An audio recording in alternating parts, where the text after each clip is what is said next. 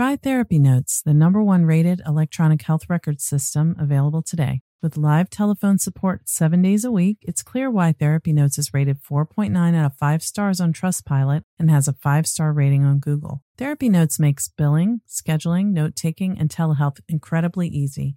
And now, for all you prescribers out there, Therapy Notes is proudly introducing ePrescribe.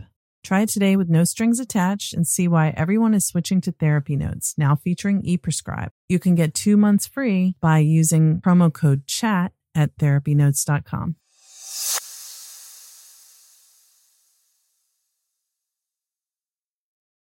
Trauma Therapist Network is a website to learn about trauma and how it shows up in our lives and to find a trauma therapist. Go to traumatherapistnetwork.com to find a trauma therapist near you today.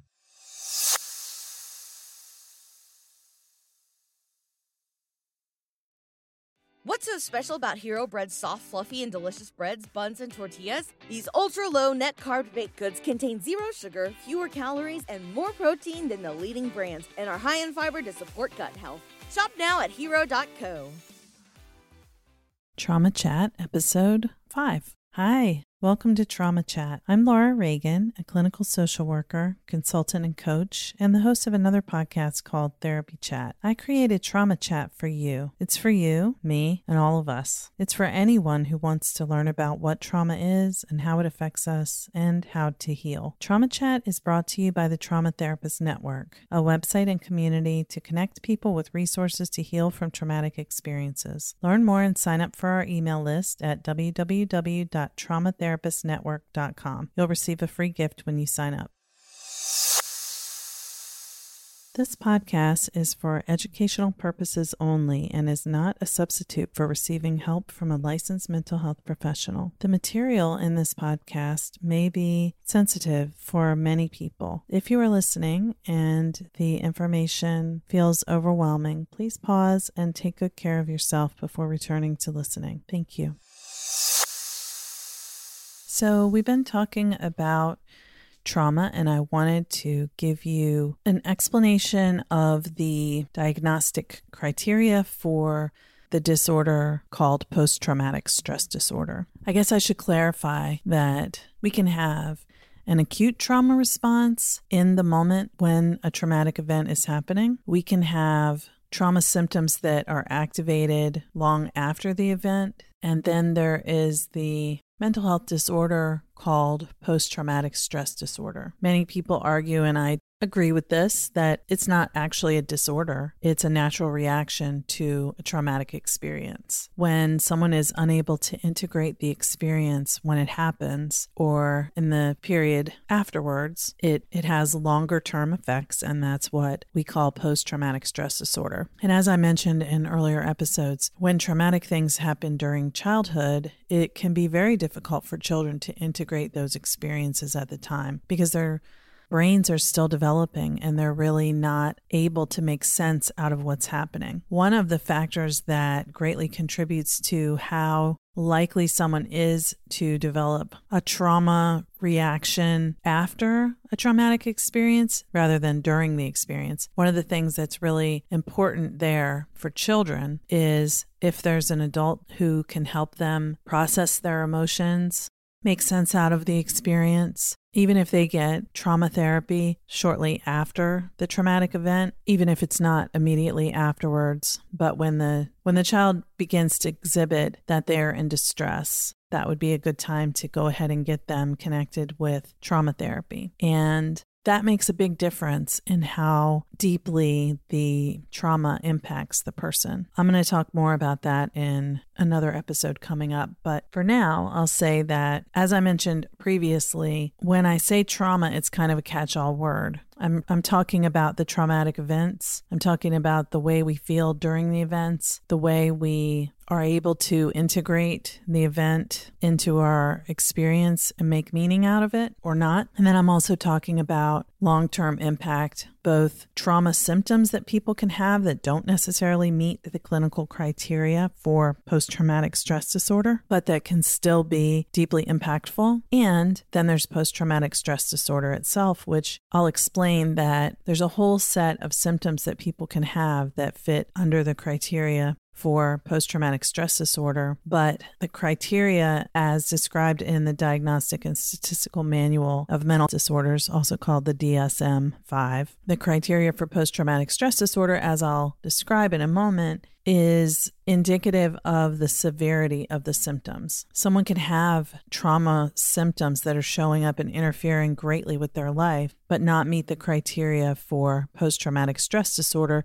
That doesn't mean that trauma therapy would not still be beneficial for the person. It would. Whether or not someone meets the clinical cutoff for the severity of their symptoms of post-traumatic stress disorder, trauma leads many people to seek help from mental health professionals because it is very impactful. Just want to tell you what the criteria for post-traumatic stress disorder is according to the DSM-5. That is the 5th edition, which is the one that's currently the most up-to-date, which is published by the American Psychiatric Association. It's the most up-to-date in the U.S. diagnostic manual that we follow as mental health providers in the United States. There is another diagnostic classification system called the ICD, International Classification of Diseases, that has a more nuanced disorder that they list, which is complex post-traumatic stress disorder, and I will talk about that too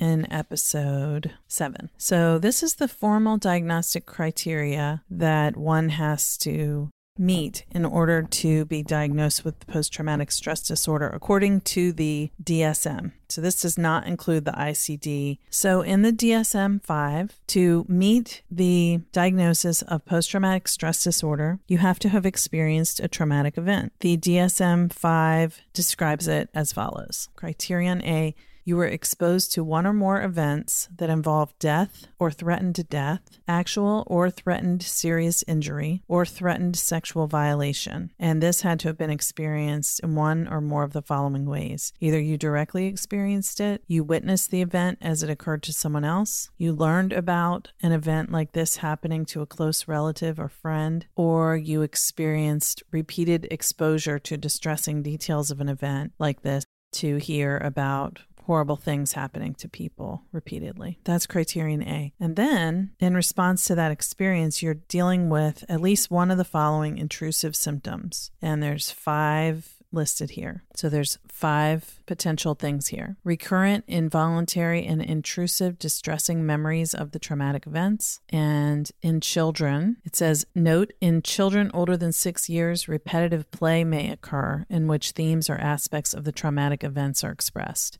So children may not say, I'm remembering or I keep seeing what happened, but they may show you that through their play. The second option under criterion B is recurrent distressing dreams in which the content or affect, which means the feeling, the emotion of the dream, are related to the traumatic event. And again, in children, they may have frightening dreams that don't necessarily represent, like a child who is sexually abused may have nightmares about a dragon chasing them. The trauma is not that they were actually chased by a dragon, but in their mind, that's the way it's represented. Number 3, dissociative reactions. And they give the example of flashbacks, where someone feels or acts as if the events are recurring. It says, such reactions may occur on a continuum, with the most extreme expression being a complete loss of awareness of present surroundings. And then again, a note, in children, trauma-specific reenactment may occur in play.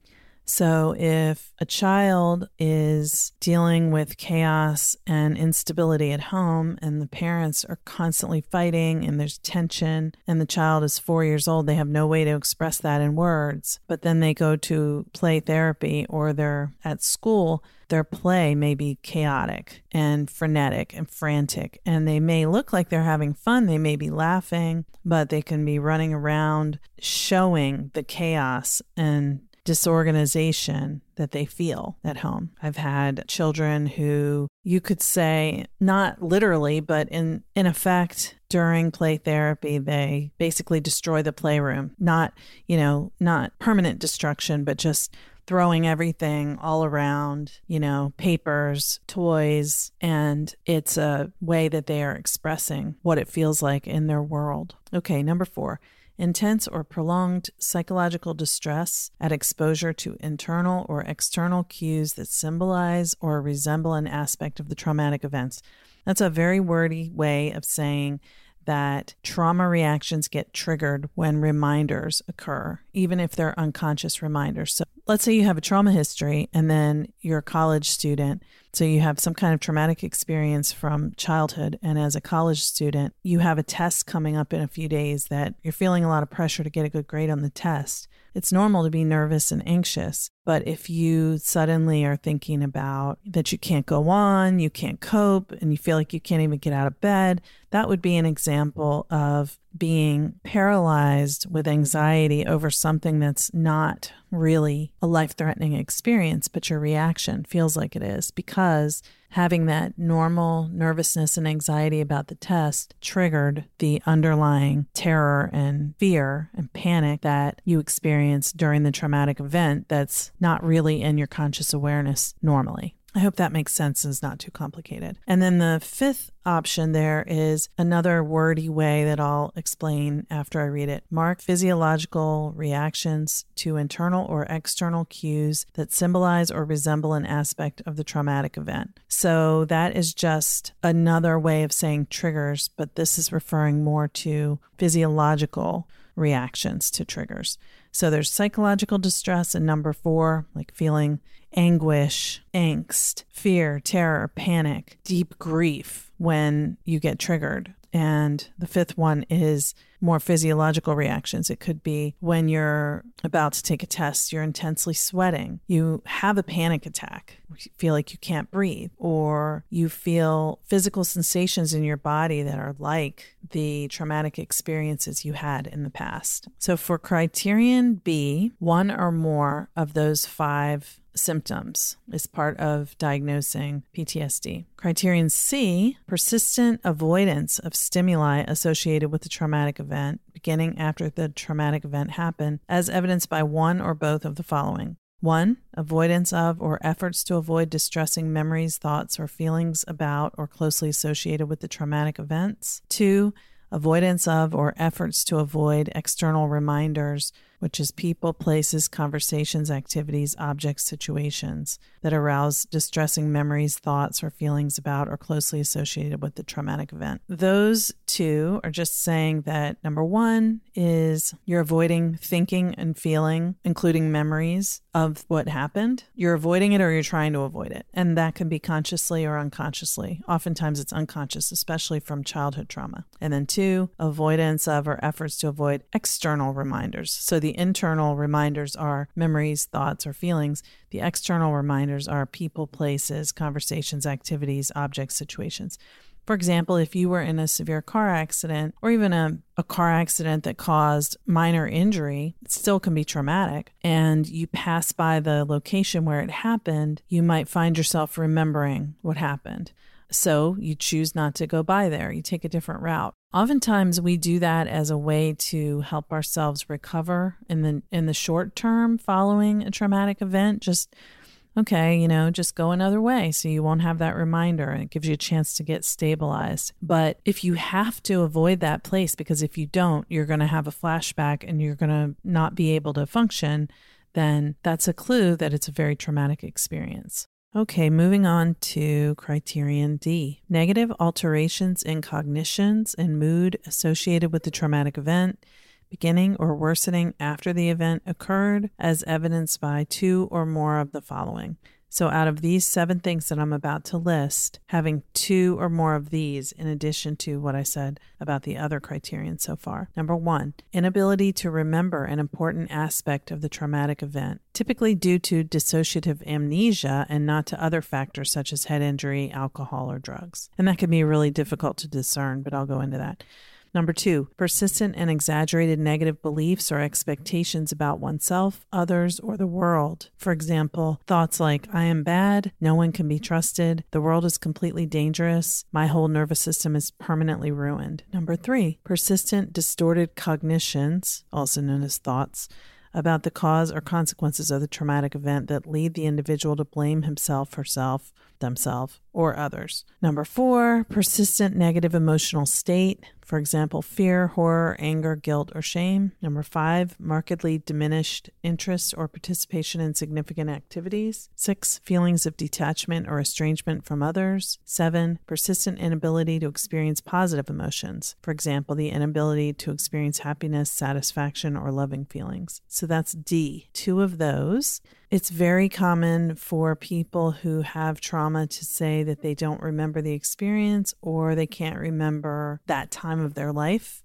Very, very common for people to come into therapy and say, I don't remember anything about my childhood, or I don't remember anything before age 12 or after age 6 or anything in my teen years. Those are clues that the person may have dissociated during the experience. And I'm going to talk about dissociation in a future episode. And where it said persistent distorted cognitions about the cause or consequences of the event that lead the individual to blame himself or herself, themselves, or others, it's often very deeply hidden. For example, a child who never knew one of their parents, let's say they never met their father never even saw them after birth. That child may deep inside have a belief about themselves. I wasn't lovable enough for my father to want me. But it's not something that they say out loud or even necessarily a thought that's in their conscious awareness. But you can see that that's how they feel about themselves based on how they live their life. There are ways that message of I am unworthy of love because my dad didn't want me, when, of course, it may be true that the father may have died before birth, may have not known that the mother was pregnant, if they weren't together anymore. There are many reasons why someone may have never met one of their parents that do not mean that the child was unlovable. So that's why that's a distorted cognition. It's a thought about yourself that develops in response to the traumatic loss of the father in this example. But it's not true that the person is unworthy, unlovable, but that's how they feel. And persistent negative emotional state, for example, fear, horror, anger, guilt, or shame, basically living from a place of fear all the time, or the whole worldview is thoughts like, I'm a problem, I'm a burden, no one cares about me, I'm too much, no one wants to hear about my life, my problems are too much, I hate the world hates me, things like that. And the feelings of detachment or estrangement from others is a huge one because trauma takes you out of your body and you're detached from yourself. So in groups, in relationships, you feel people don't see you, you're not understood, and it's partly because you're not fully present due to dissociation. That's what makes us feel that way. Again, I'll explain more about dissociation in episode 6. Next time. Okay, criterion E, marked alterations in arousal and reactivity associated with the traumatic event beginning or worsening after the event occurred, as evidenced by 2 or more of the following. Number 1, these are pretty self-explanatory. Irritable behavior and angry outbursts with little or no provocation, typically expressed as verbal or physical aggression toward people or objects. Think road rage. That's an easy example that most of us can understand. Becoming enraged when the traffic slows down. Number 2, reckless or self-destructive behavior. Number 3, hypervigilance. Number 4, exaggerated startle response. Hypervigilance and exaggerated startle response kind of are part of the same type of response, that always alert, watchful, on guard, never can relax. Or when someone walks up behind you and says, hey, do you know can you point me to the dairy aisle? And you jump and scream, totally shocked, and then you're having trouble catching your breath.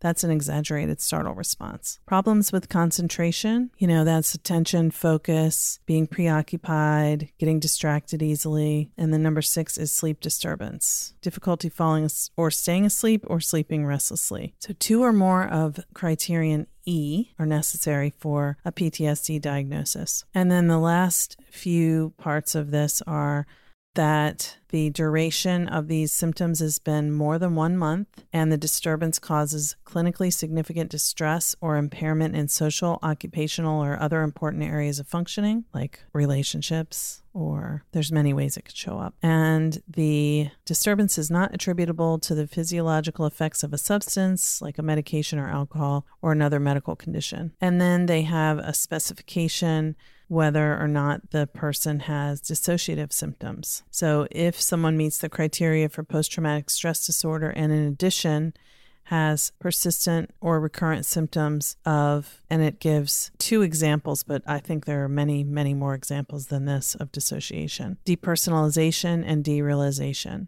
These are actually a lot more common than you would think. I've definitely had many clients who came through my door who presented with depersonalization and derealization, and they were going out there living their lives just like everyone else, but they also were impacted by these symptoms, and it was pretty confusing and disconcerting for them. So depersonalization is persistent or recurrent experiences of feeling detached from and as if one were an outside observer of one's mental processes or body. For example, feeling as though you're in a dream, feeling a sense of unreality of self or body or of time moving slowly. So people will often say, I feel like this isn't real. I'm wondering if this is just a simulation. Am I in a play? This seems like a movie. And it's not always that clear. Sometimes people will say, I feel like I know I'm me, but I feel like I'm looking through my eyes and I'm really someone else. Or I know it's me, but I don't feel like me. Derealization is persistent or recurrent experiences of unreality of surroundings. So one is like, I'm not real, and the other is my surroundings are not real. For example, the world around the individual is experienced as unreal, dreamlike, distant, or distorted. And it says that it should be ruled out whether these symptoms are the effects of a substance or another medical condition. And sometimes the full criteria are not met until at least 6 months after the event. Sometimes it's much longer. So that, in a nutshell, is the PTSD diagnosis criteria from the DSM-5. As I said, people can have trauma symptoms that don't fully meet the criteria and still be much in need of care, treatment, support, and certainly compassion.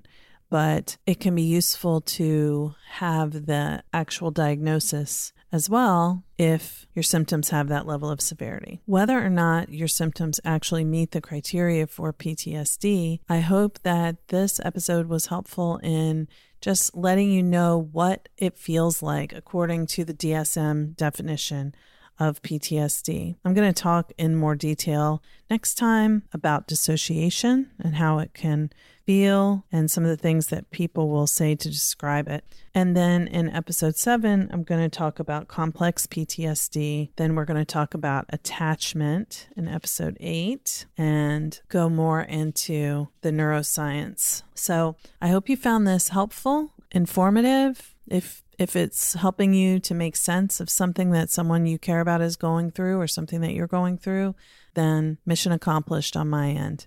So if you like this show, please go to iTunes and leave a rating and review. I would love for you to let Apple know that the show is important to you, because the more ratings and reviews are there, the more it will show up when people are searching. So thanks as always for listening. Till next time, be well. Thank you for listening to Trauma Chat today. I hope that you found some information that was helpful. For more information and resources, go to www.traumachatpod.com. If you've liked what you've heard so far, please go to iTunes and leave a rating and review and subscribe to the podcast for free. By rating and reviewing and subscribing, you let Apple know that you like this show, and then they'll show it to more people. And I really want more people to find it, because I think that trauma is a major problem in our world. And by learning what it is, we can depathologize the symptoms that trauma brings, and people can get started on their path to healing. So thank you for being on this journey with me. And for more information and resources on trauma and healing from trauma, go to www.traumatherapistnetwork.com. Trauma Therapist Network is a community for therapists and a place for anyone to go to learn more about trauma and find resources and connect with help. www.traumatherapistnetwork.com. Try Therapy Notes, the #1 rated electronic health record system available today. With live telephone support 7 days a week, it's clear why Therapy Notes is rated 4.9 out of 5 stars on Trustpilot and has a 5-star rating on Google. Therapy Notes makes billing, scheduling, note-taking, and telehealth incredibly easy. And now, for all you prescribers out there, Therapy Notes is proudly introducing ePrescribe.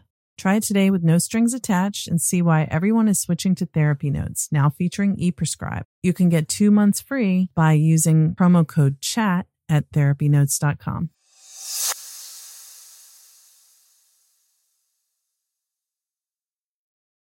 Trauma Therapist Network is a website to learn about trauma and how it shows up in our lives and to find a trauma therapist. Go to traumatherapistnetwork.com to find a trauma therapist near you today.